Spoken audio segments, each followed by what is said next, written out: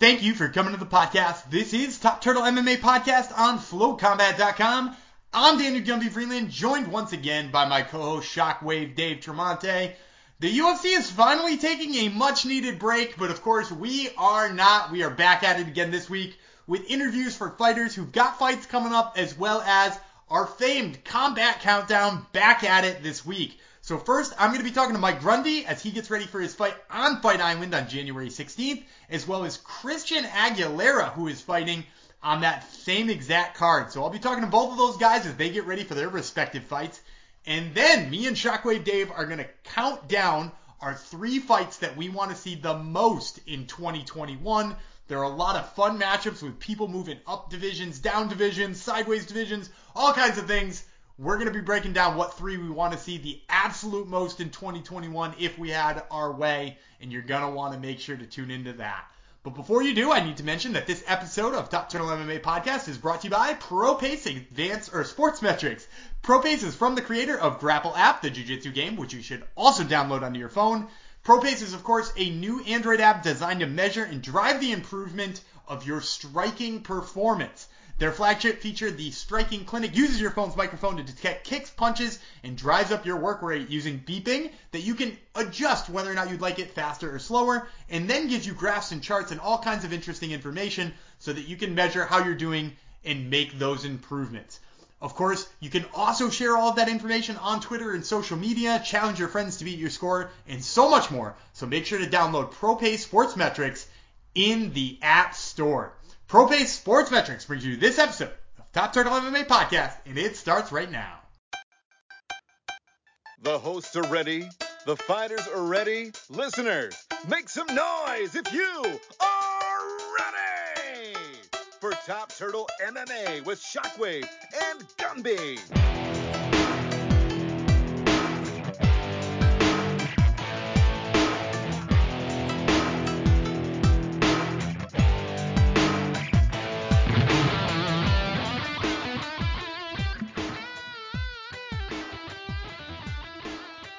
And joining me today is Mike Grundy, who fights Nick Lentz on Fight Island January 16th. So, Mike, I wanted to start by talking about your last fight. Obviously, not the outcome you were looking for, but it's your first loss in over 5 years. You obviously get a little bit of time to reflect on it. Looking back, what's sort of your takeaways from your first setback in the UFC? I mean, the good thing about it is, we've had a chance to come back and work on our mistakes, really. Mobsar was a tough competitor, and he's a great fighter. I think he'll do well in the UFC.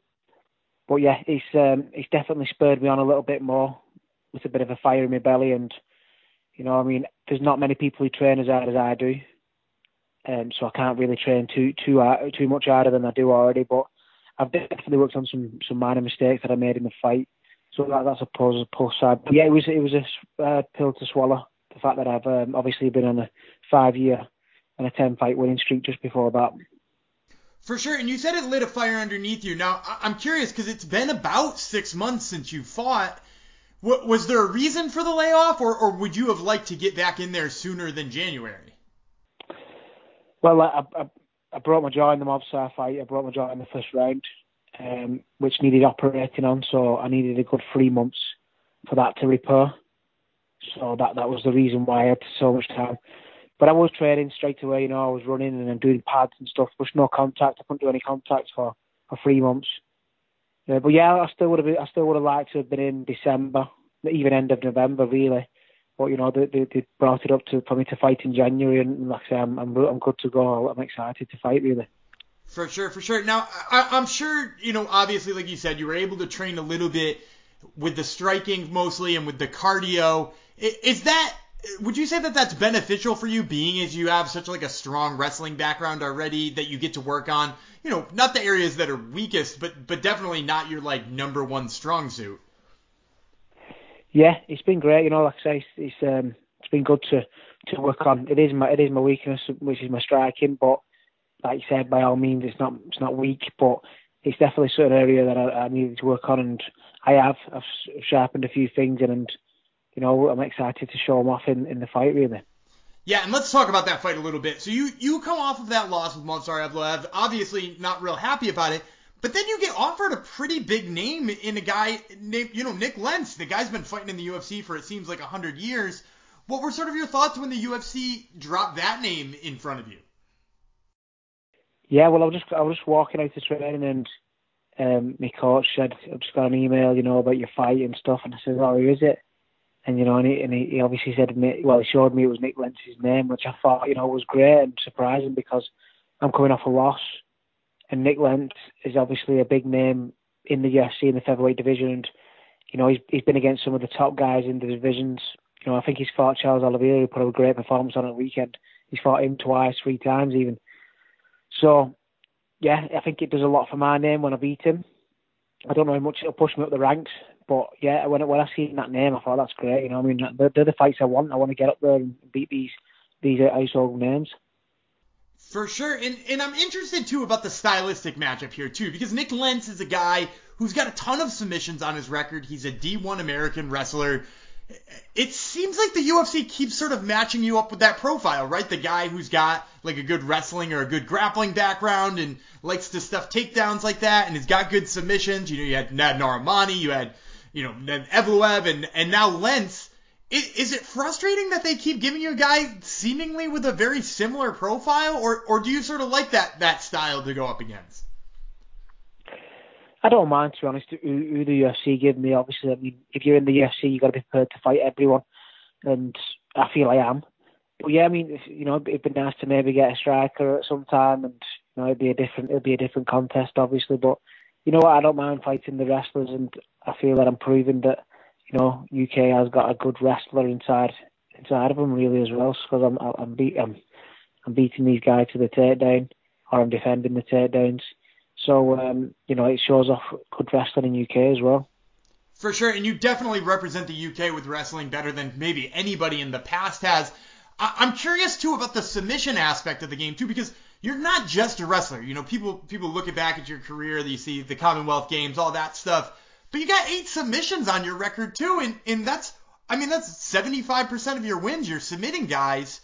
What do you think about the jiu-jitsu matchup here between you and Nick Lentz, a guy who also has 8 submissions on his record?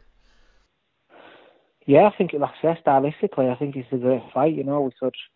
We could have a good grappling match, a few scrambles, or we could end up, not even bothering looking for the takedown each other and looking to knock each other out. So it's those kind of matches that they end up being entertaining.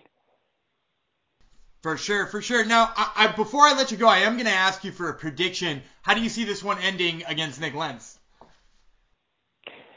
Well, yeah, I want to, since coming off a loss, I want to make a statement. Nick Lentz is not an easy guy to finish, but I feel I'm going to finish him.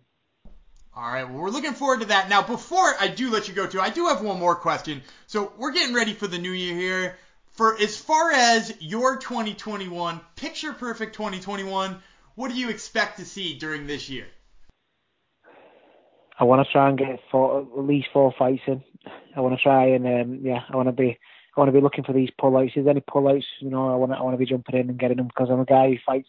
I'm a guy who trains all year round, and I don't want that to go to waste. I'm always fit. I'm always ready. So I want to be jumping in, even if there's any last minute fights. Well, we hope you get those 4 fights because we'd love to see it that many times. But first, of course, we're going to start it off with Nick Lentz, who you fight on Fight Island January 16th. Mike Grundy, thanks so much for the time, man. I really appreciate it. Thanks very much for having me on, mate. Thank you.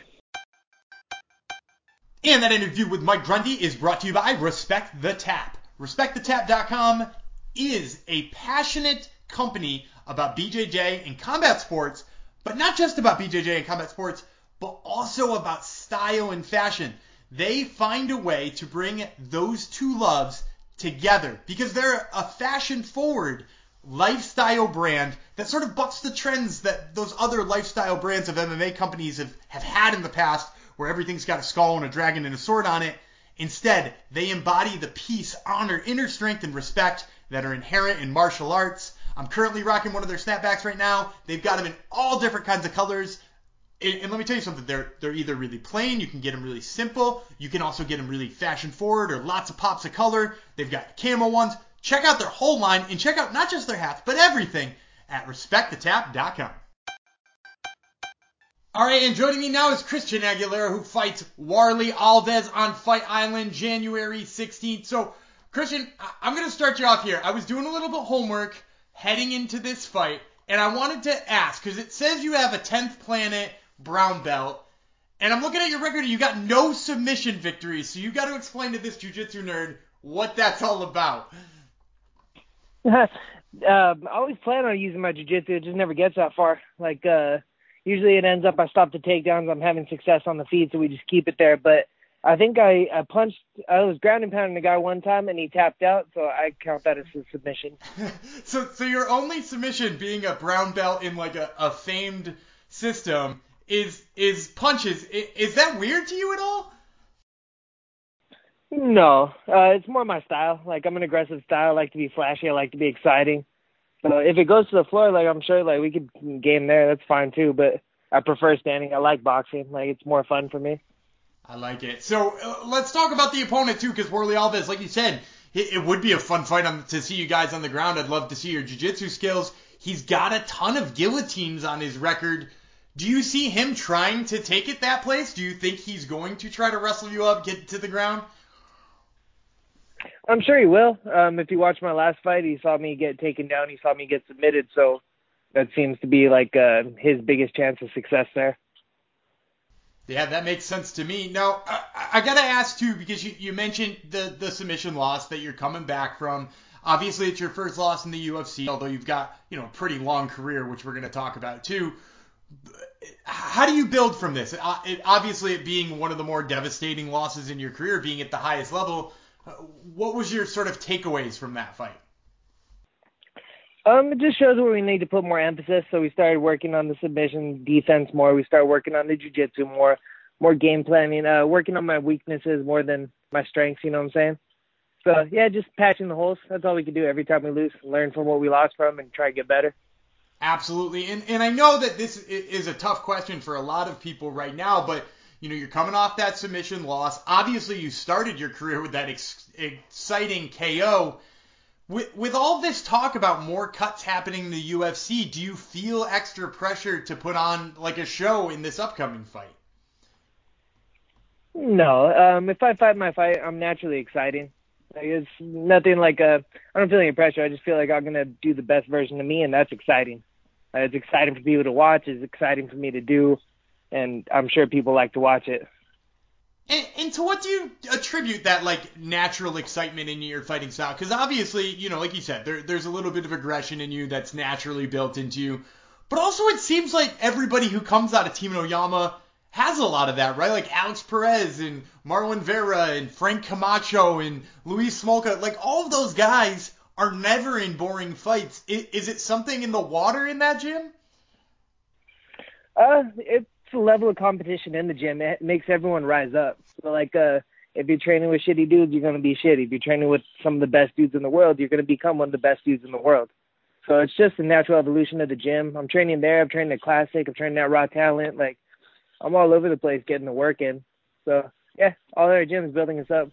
And I hear that a lot more too out of fighters nowadays, that they're moving their training around. They're getting more specialized training in different places. What sort of led to that for you? Like, was that always the way that you trained, or is this something that evolved over time? No, that's kind of what I've always done. I was training at Classic. I was always training at Raw Talent. I was training at 10th Planet before. Now I'm at One Jiu-Jitsu with Jiva. So, and then I was at Oyama's. I've only been there for I think 4 or 5 years. So it's been a while, but it hasn't been as long as I've been at the other places. So it's just always been like my style. I go to where the best dudes are and try and learn from them. I like that. I like that a lot. Now, you said it wasn't that long. Being that it's 5 years, in the grand scheme of your career, that's not that long, right? Because despite the fact that you're not even 30 years old yet, you've been in the fight game for damn near a decade at this point. What is it like looking back at the fact that you have, even at this young age, like a laundry list of fights in like a crazy career already? It's cool, man. It's fun to look back, but it is like you can't look backwards too long. Got to keep focusing on the forward. So it's cool, but it's still like MMA is really a game of what have you done for me lately. You know what I'm saying? So yeah, cool. I've had all these good experiences. I have a lot of experience. I've been a lot, but I just got to perform well the next fight. That's what people are going to remember. All people remember right now is my last fight. So, cool. Next fight we go out, we give them something better to remember. We keep improving. We keep coming back. No big deal. I like that mentality, but unfortunately, I am going to ask you one more question about that pass, though, because, like I said, you got into pro MMA at like 21 years old. You were fighting amateur even earlier than that. What sort of brought you to MMA at such a young age and kept you active enough that you have this many fights after, like I said, a decade in the game? Man, so I used to play hockey for like 10 years growing up. I played hockey. I went to school in New York to play hockey. And once I graduated high school, like it just didn't work out for hockey. So I was looking for the next thing. My friend invited me to go try out a cardio kickboxing class, and I walked in. And I just seen everyone, like the people hitting the bags, the people sparring, the people doing jiu-jitsu. And I'm like, fuck, dude, this is what I want to do the rest of my life. And then I just never left the gym from there. So that was the biggest thing, just like walking in, seeing the experience, seeing all the dudes. Like I was always a big fan of Ultimate Fighter, always a big fan of like watching it, but to being in a place where it's actually like happening and seeing it firsthand, I was like, fuck, dude, I need to do this. I want to do this. And then, yeah, just from there, like, I don't know, once again, like it's a training thing. If I train with really good guys, I need to get better because I don't like getting beat up. I don't like losing. You know what I'm saying? So if I'm getting beat up every day or getting like losing in the gym, I have to raise my level. And that's just constant pursuit of like, fuck, dude, I can't get caught in this. I can't get beat by this. I can't do that. It raises me up, and like that constant pursuit of being the perfect. That's still what I'm chasing. 10 years later, I'm still working on it, I like that. Now, I'm curious too, because, I've heard people say that they're motivated by this or motivated by that. Is the motivation for you the idea of not being perfect, or is the motivation for you, you want to erase those imperfections, or is the motivation for you something else? I don't know. I'm naturally competitive and I like fighting. That's like before anything. I like to fight. I love this. I love like beating people up. I like, I love winning. I like knocking people out clearly. So like, that's my biggest thing. I just love doing it. So I'm going to try and do it the best I can. I'm trying to do it till it's perfect. I'm trying to do it till I can't be beat. And that's why I'm in the gym every day. That's why and I started late. Like you said, I started 18, trying to learn how to fight, learn how to do everything. So I always feel a little bit like I'm playing catch up. Like I know it's been 10 years. I know it's been a while, but I still feel like, fuck, there's something I don't know. There's something I don't know, and I want to know it. I love the mentality. Well, you've mentioned that you think this fight is going to be one of those ones that's super exciting if you get to use your style. You've talked about erasing people's memory of that loss. I got to ask you for a prediction now that we're just about at the end. How do you see this one going down on January 16th? I'm definitely going to do my best to knock him out for sure. I want to finish the fight. I want to finish it within the time. So, yeah, I'm going to be swinging. He's going to be swinging. We're going to see what happens. All right, well, we certainly can't wait to see it. Once again, fans, this is Christian Aguilera, who fights Warlley Alves at Fight Island on January 16th. Christian, thanks so much for the time, man. I really appreciate it. Yeah, thank you. Well, we hope you enjoyed those interviews with Christian Aguilera and Mike Grundy. I, once again, am Daniel Gumby Freeland, joined now by my co-host, Shockwave Dave Tremonte. Dave, I want to start here. I know you had picked Wonder Boy to win, but I got to ask you, just how surprised were you with how dominant he looked this last weekend? That's a great question, Gumby. I guess I was mildly surprised at how dominant, but in the overall scheme of things, in the grand scheme, as they say, it's fucking Wonder Boy. He's a tough puzzle to figure out, and if you can't figure it out, those are the kind of performances you see where he looks absolutely dominant because the guy's like, oh my God, this is nothing like what I prepared for. Yeah, I guess that's true, right? Like, when he looks good, he looks so fucking good, right? Like, that's the thing about Wonder Boy, is that, like, he doesn't eke out wins. When people can't figure him out, he wins, and when people can figure him out, he doesn't. Which I guess is why he looked that way against Jeff Neal and Vicente Luque back-to-back there, which it's been a while since we've seen him. Vicente Luque was, like, over a year ago at this point. But yeah, like, Jorge Masvidal, I guess the same thing. He couldn't figure him out, looked real crappy against him. I was overhyped on the prospect Jeff Neal, but I thought Jeff Neal would have a way of at least getting within 10 feet of him at some point, and it seemed like he couldn't. It's that stance of Wonder Boy. I have this question for you, and I've mentioned it to a couple of other people. Wonder Boy, while a lot of people wrote him off after losing back-to-back to Darren Till, who later went on to middleweight, and Anthony Pettis, who, well, let's call a spade a spade. I think that knockout was a fluke. And you could disagree with me if you want on that. But after those 2 losses back-to-back, people kind of wrote him off. I actually think his stylistic matchup is a nightmare for some of those wrestlers of the division. What do you think about him against a guy like Colby or like Kamaru Usman? I get more of the sense that they would be able to press him up against the cage, negate some of the sideway, going backwards, karate style sniping that he is known to do. I want to see it. It's that kind of Rubik's Cube puzzle that makes MMA so great, is how will these two chemicals react to each other in the lab?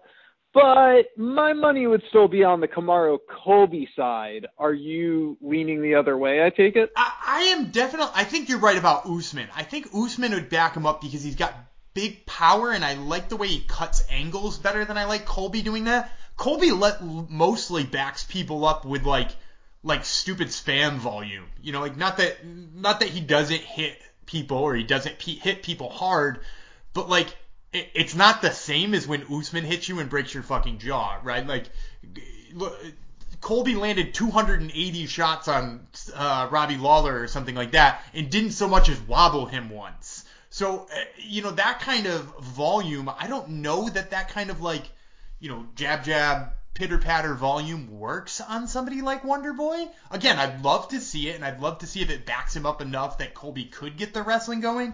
But I at least have more faith in Wonder Boy stopping that. I don't have faith in Wonder Boy stopping Usman. I think in order to stop Usman, you're going to have to get somebody who can grapple with him, which, we actually might be getting sometime in 2021. But I definitely think those two wrestlers have the edge, but it's a puzzle I'm interested in. Well, we might hear more about potential Wonder Boy matchups in our next segment, which is really one of our favorite segments on the show. Well, tied for our favorite segment on the show. It's Combat Countdown. We're going to do a fun countdown list of our most wanted matches for 2021. Now, normally you might be saying to yourself, I thought you guys always do Fights, Dogs, and Parlays, your true favorite segment on the show. And obviously, we'd love to bring you a Fights, Dogs, and Parlays this week. We love giving out our gambling advice, but there are no UFC fights for close to 3 weeks. We're all going to be in withdrawals, but we got you covered because we're going to do a little fantasy booking, Shockwave Dave and Gumby are, with our most wanted fights for this Combat Countdown. But Gumby, before we get to this week's Combat Countdown, one may wonder if any great company sponsors this edition of Combat Countdown. Absolutely. The Combat Countdown is brought to you by Maroon Social. M-A-R-U-N-E. Maroon Social is the one and only social media app for the martial arts enthusiast. So whether you do kickboxing, judo, sambo, or jiu-jitsu, it doesn't matter. Log any of the 30-plus martial arts they've got on the app into your training sessions, tag their techniques, and make sure that you're making the progress you want to make. Plus, you can get their premium version of their app for free now on Maroon Social by using promo code TopTurtleMMA, and you can download that wherever it is you download apps. All right. We're going to go with the format of our top 3 most wanted fights for 2021. We tried to keep it somewhat realistic, folks, okay? I didn't say, I want Fedor versus Francis Ngannou, because 1, that would be a live murder on television, and 2, Fedor is not in the UFC nor coming to the UFC, so we tried to keep it somewhat realistic, but these are still fantasy it's fantasy matchmaking, armchair bookering, if you will, and we'll count it down from 3 to 1 being our most excited. So Gumby, let's start with your number 3. So, we'll pump up the volume as we get to 1, our most anticipated. But what's your number 3? Okay, and for those of you listening at home too, some of these fights may have already been booked, or other ones we might want to see booked. And like Dave said, within realistic expectations here. For number 1, I'm going to go off the board in a way that you might not have expected. You mean for number 3? Number 3. For number 3, I'm going to go off the board, and I'm going to take one that might be a little bit under the radar because we don't typically talk too much about Bellator on this show, but I'm going to throw a Bellator fight out there first. I want to see Anthony Rumble Johnson fight Yoel Romero at 205 pounds in Bellator in the muscliest matchup that's ever happened in Mankind. I think it's fun. What do you think would happen? Because to me, I think if Rumble doesn't knock him out within the first minute, which I feel like Yoel is actually a competent enough boxer to avoid, I think Yoel might just fucking outpoint him for 3 rounds. What do you think? I think maybe it's interesting because like Yoel at times is hyper aggressive, right? Like when you watch him fight Ryan Bader, he throws a crazy ass flying knee, right? But when you watch him fight Israel Adesanya, he looks scared out of his wits and didn't do anything. And not that Adesanya did a ton either, but like it would be interesting to see what kind of fight that, and this is why I want it too, is what kind of fight would Rumble draw him into? Would Rumble draw him into a slugfest? You know, Rumble has a tendency to get people to do that kind of thing, even though he's dangerous. You know, like even Glover Teixeira threw down with him for a while, and like we don't think of Glover as being this brilliant boxer, but at some point in time, he, for some reason, thought it was a good idea to throw down with Rumble, which, I mean, must speak to it, you know, like what Rumble can do. The other interesting aspect to me, too, is we just have not seen Rumble for so long. You know, he's obviously been out due to half of a retirement. He's been working on his weed his weed company. He's been working on, you know, some court cases that obviously are fairly nefarious. So he's got all kinds of stuff that's been going on behind the scenes. I have no idea if he would come in, you know, looking like Fat Rampage did, or if he would come in looking, you know, cut as hell at 205.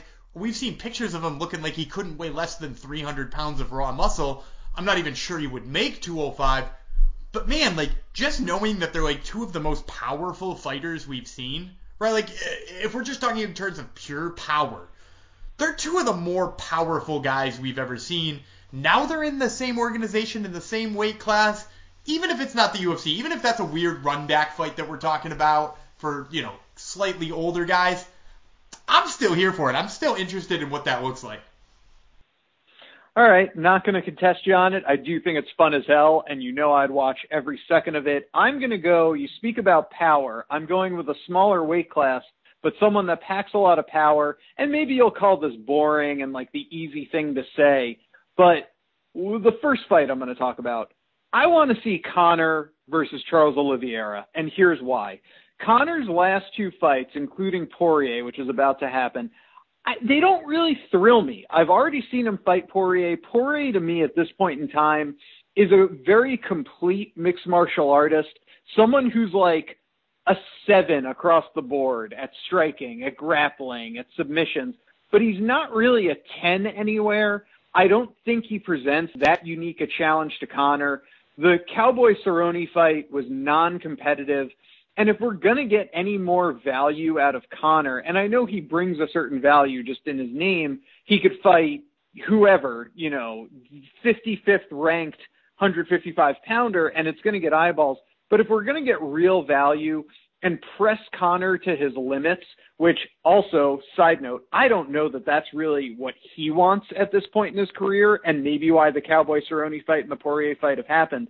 But to me, as an MMA fan, and all the unique intangibles that Conor brings to the table, his strengths, his weaknesses, I want to see him against someone who I think is actually peaking right now, and that's Charles Oliveira. And if I have to cheat, and let's just say you don't want it to be Oliveira because the submission game and even his wrestling, which looks so good recently, if you just want to see him against a really comparable striker, then let's see him versus Justin Gaethje, and let's go to fucking war. I would love to see that fight. What do you think? I want to go back to some of those things you were saying about Oliveira, because I do think him versus Conor is interesting, but I also think when I was making this list, I had him versus like 7 different people on here at some point in time. Like I had him, you know, I want to see him fight Justin Gaethje. I actually want to see him fight Khabib, right? Like, one of the cool things he did so far was when people try to take him down, he chokes him, right? Like Kevin Lee tried to take him down, got guillotine choked.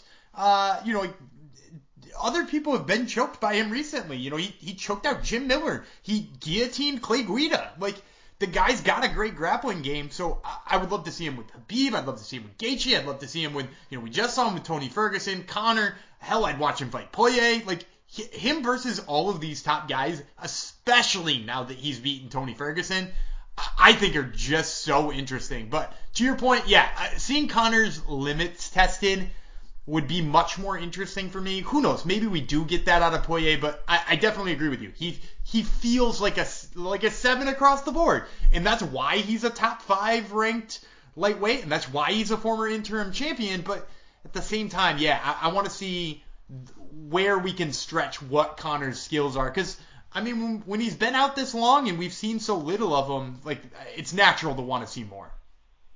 Yeah, and that's exactly the point I was making. You're picking up my vibe, which is like, yeah, Poirier could actually put in a great performance against him, but to me, there's this upper echelon of 155, and that's Khabib, it's Conor, and before Justin ran into Khabib, it was Justin, but I do think styles make fights. Justin is that next level for Conor. I think that would be a very unique challenge for Conor, just the way Justin strikes and the cardio that Justin possesses versus Conor, who's been known to gas. That is a more unique matchup to me. Same thing, Oliveira, to me, is right now in that upper echelon of 155. So that's why I went with it. Who do you got for number 2, though? For number 2, this one was super easy for me, and I actually... no, you know what? I'm going to save that for number 1. That's my number 1. For number 2, I'm going to go with Rose Namajunas versus Weili Zhang. I know they're talking about not making this matchup now because, in the words of Dana, Rose doesn't want the fight, which is a nice way of saying Rose won't take the pay cut that I want to give her, or Rose wants a certain date and it doesn't fit with the way that I'm trying to book my pay-per-views. Or whatever he thinks is the reason. But that fight is so intriguing to me because while people kind of wrote Rose Namajunas off after she got slammed and then the whole bus incident, she seemed like she wasn't going to fight again. She came back out and she avenged that loss against Jessica Andrade. She's got 2 wins over Joanna Jędrzejczyk. Ultimately, the only loss she has on her record since becoming like the best strawweight, maybe of all time, you know, once she's sort of ascended that level and beat Joanna Jędrzejczyk twice, including knocking her out, the only loss she has was kind of a freak takedown slam where she got knocked out on the slam, and I actually think she was probably winning the striking battle before that. So, you know, when you count that in as her only loss, I just think her versus like a very interesting style matchup that's much, much more powerful, much less technical probably than her. And I have no idea what the submission game looks like between the two of them. I think it's probably the most exciting fight you can put together in terms of the women's game right now. And I just think, you know, like I think people are a little less hyped on it because they wrote Rose off like that, but everybody's super hyped on Weili. I think it would sell a bunch, and I think it would be very interesting stylistically.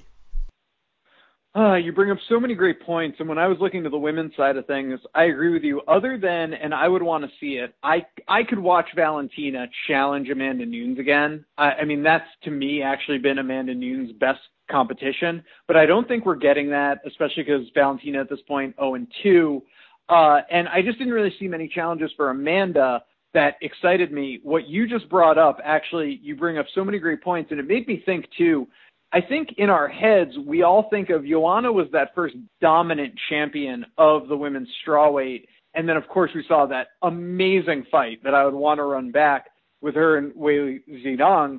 But that being said, Rose, when you really think about it, being on that Ultimate Fighter show when the belt was created, to her 2 wins over JJ, to how complete a mixed martial artist she is and would be so composed and calm against this new, you know, beast of a champion that looks so unstoppable.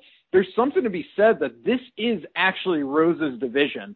And it certainly looks like it's Weili Zhang's now, but I would want to see her go through Rose for me to call her like the true GOAT of the division. I know it's a short-lived division, so it's kind of weird to say GOAT for something that's only been around for 4 years.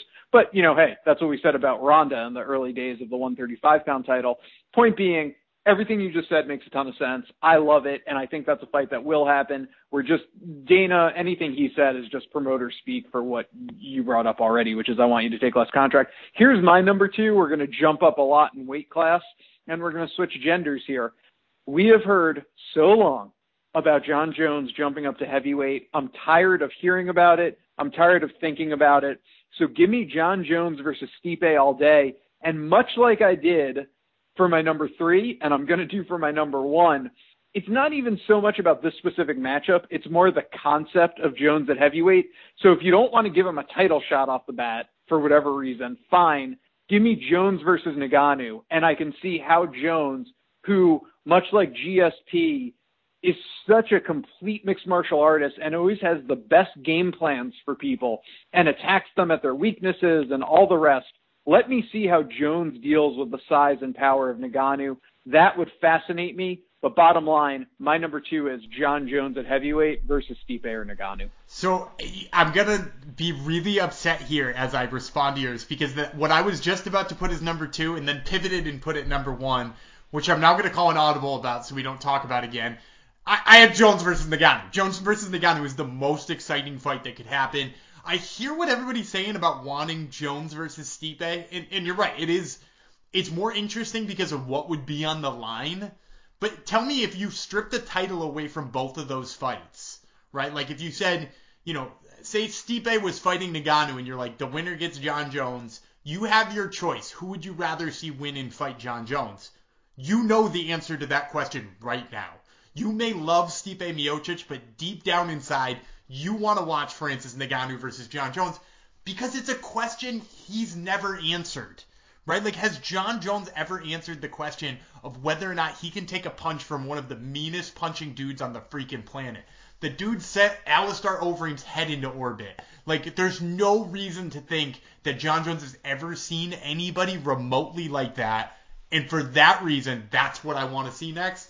So I totally agree with you on this one. Jones at heavyweight is crazy intriguing. There's so many good matchups. And for all it's worth, him versus Curtis Blades would be fun as hell, too. Right? Like, Curtis Blades is a damn wrestling machine. And, like, could Jon Jones stop that? Yeah, he's got good wrestling, but, like, do we know what heavyweight Jon Jones can stop and what it can't stop? Because the answer might be he can't stop Curtis Blades' wrestling because turns out it's pretty fucking mean. So, yeah, I agree with you on this one. Jones at heavyweight was going to be my number 1 pick. I'm going to pivot and pick something more fun now when we get to me, but I totally agree with your number 2. All right, awesome. Well, I can kick off the next one while you think about it for a second, kind of get your ducks back in a row. And again, I'm going more concept, and here's where I'm coming from. All right, my number 1 is I think we have one more Khabib fight. That's what Dana White hints at. I thought the retirement was a little premature. I followed this man's career, obviously, from when he came into the UFC. I totally get where he's coming from. In the post-death of his father. I think his dad would actually want him to fight one more time. What the fuck do I know? I'm just speaking out of my ass here. I think they can arrange it where he fights one more time and he's actually honoring a legacy, not dishonoring it. And he seems open to know that no retirements in MMA are ever actually real. So if we only have one more Khabib fight, we need to make it the most worthwhile thing that we can. And I've talked about this on the show for a number of years. I think we've seen Khabib cut a massive amount of weight. He is a refrigerator at 155. He's just bigger, stronger, his bones, his chin. The man is a giant at 155. I think he cuts down from like 200, if not 205, if I'm not mistaken. And you've heard DC and Rockhold say he holds his own with people their size. So I have always wanted Khabib to go up to 170. And I always talked about him versus GSP just to see how GSP would approach it. I think he would negate some of the wrestling. I think he would be tough enough to withstand some of the ground and pound if Khabib were to get on top. And I really like GSP's jab against Khabib. All being said, GSP's too old. So where do I go now? Well, I've talked about this on the show for a while. I want Khabib versus Kamaru Usman. I want someone who does what Khabib does with the wrestling and the takedowns and the top pressure, and I want it to be someone bigger. I don't have any interest in someone from 145 coming up to fight Khabib. I don't really have interest in anyone at 155 fighting Khabib other than Oliveira, but that's not epic enough to me for this last fight. So they have the same manager. This isn't going to happen. But again, I'm talking about concepts, not so much one-to-one fights. So if you don't give me Usman and you can't give me GSP, I would even take Colby Covington. I would take the wrestling and cardio of Colby Covington at 170 against Khabib and just watch the fucking fireworks fly. That fight to me, and I know maybe some people think it's a little disappointing because it's Colby Covington. He hasn't had a finish in a long time, but the puzzle piece of MMA, I think he presents a unique challenge because Khabib does tire, Colby doesn't tire. The wrestling might cancel each other out, and Colby does have pretty good striking. So that's my number one. What do you think? Yeah, and as you were talking about GSP and Usman, I felt like you were going to stop there, and I was actually going to add Colby to that equation because, we so often, we write people off in MMA, and I'm, notoriously not a Colby Covington fan. I don't love the antics. I don't love the trash talk. I don't love all of that stuff. So I'm notoriously not a Colby Covington fan, but he certainly fits in that equation when you talk about people like Usman, right? Like, he did the same exact thing to a lot of the same exact fighters as Usman did, and then he survived to the 5th round with Usman, right? In what was pretty close fight, right? Like, he was probably a round off from winning that fight. He was obviously losing the 5th and probably going to lose a decision before he got finished anyway, but he deserves to be in that same conversation. So again, sort of like when you were talking about John Jones in Stipe or John Jones and Ngannou, I think if you change where the belt is in that equation, right? Like, if the belt was around Colby's waist, I don't think it's any less exciting than if the belt was around Kamaru's waist, right? Like, it's the same kind of fight. We're still asking the same kind of questions, and that's what makes it fun. You're right. An in his prime GSP would be fun, but either of those two, especially with a belt on the line, would be equally as exciting. In it to win it, buddy. Who's your number one? Let's hear it. God. So I've gone through a bunch of these. I didn't want to cap it off with one that is already booked or said to be booked. So I'm going to go back to somebody we already talked about. I'm going to talk about John Jones versus Israel Adesanya. Because right now, Israel Adesanya, in my opinion, may be the biggest star in the sport right now. In terms of what he's doing in the cage, in terms of the way he commands social media, the different demographics he hits too, because he is not just your typical meat and potatoes American wrestler appeals to that base. He appeals to a very wide selection of a lot of different cultures and continents, and he's born in Africa, raised in New Zealand, but appeals to an American audience as well because he's obviously very, very well spoken. There's a whole different side of him that's into like style and music and dance and stuff like that, which obviously appeals to a very different audience than MMA typically does. I think him being as massive as a star as he is against the guy who a lot of us believe is the greatest fighter of all time, I mean, really, a win over John Jones, if he were to go up to 205 and beat John Jones, we might be talking about Israel Adesanya as the greatest fighter ever, right? Like, he would have wins over Anderson Silva and John Jones, and granted, a slightly aged Anderson Silva at that point, he wasn't all the way down the mountain, but he was certainly on his way down. But we would be talking about somebody who has a win over those two people, which literally nobody can say because only one person has ever beat John Jones, and that's Matt Hamill by taking a forearm or an elbow strategically across his nose. So, like, for that reason, I think, yeah, like, that's probably one of the biggest fights you can make. I'd be so interested if John Jones even tried to wrestle him, because wrestling him doesn't seem to be working all that well for a lot of guys. I would be interesting to see how the striking plays out, because I actually think Adesanya is a little bit smoother of a striker. He's definitely more aggressive. He's got that, like, early John Jones feel to him.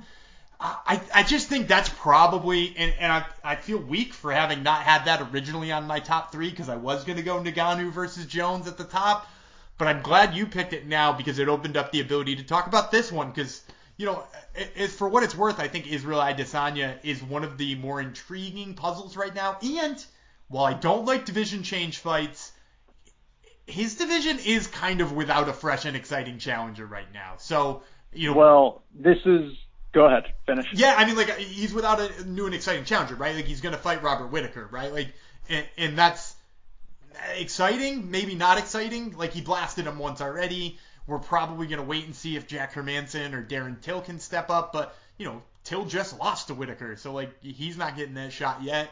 So I think there are exciting options that like just need some time to play out. So while I don't like the division change aspect of it, I do think he needs to let some challengers arrive, and this would be a good fight to let it happen. Well, you said you were glad I had Jones on the list. I'm glad you had Izzy on the list, and you took the words right out of my mouth. I wanted to get Izzy on the list, but there just wasn't anything that really excited me at his actual division. I thought about saying him versus Jones, but I actually rather see Jones go up to heavyweight at this point. I also like the idea of even just like an intriguing striker matchup of a Wonder Boy coming up to 185, or even like a Jorge Masvidal versus Izzy. But I do think the money fight, it would be an Izzy versus Jones. So I'm so glad you said it. I'm so glad we did this, Gumby. I hope the fans at home enjoyed it. We want to hear from you. What did we get right? What did we get wrong? Hit us up on our Twitter. Tell us some of your ideas. We're accepting both love and hate feedback, so feel free to just burn ours. Gumby, that's all I got for this week. Why don't you wrap up this bad boy? Tell the people what they need to know. And that's going to do it for another episode of Top Turtle MMA Podcast. We want to thank you, the fans, for tuning in each and every week.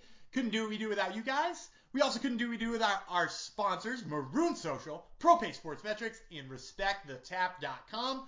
We want to thank the mothership, Flow Combat, for having our home and having our backs. And we want to remind you guys to check us out on Twitter, @TopTurtleMMA, and on Instagram, same thing, @TopTurtleMMA. Until next week, I'm Daniel Gumby Freeman. He's Shockwave Dave Tremonte. We'll see you then.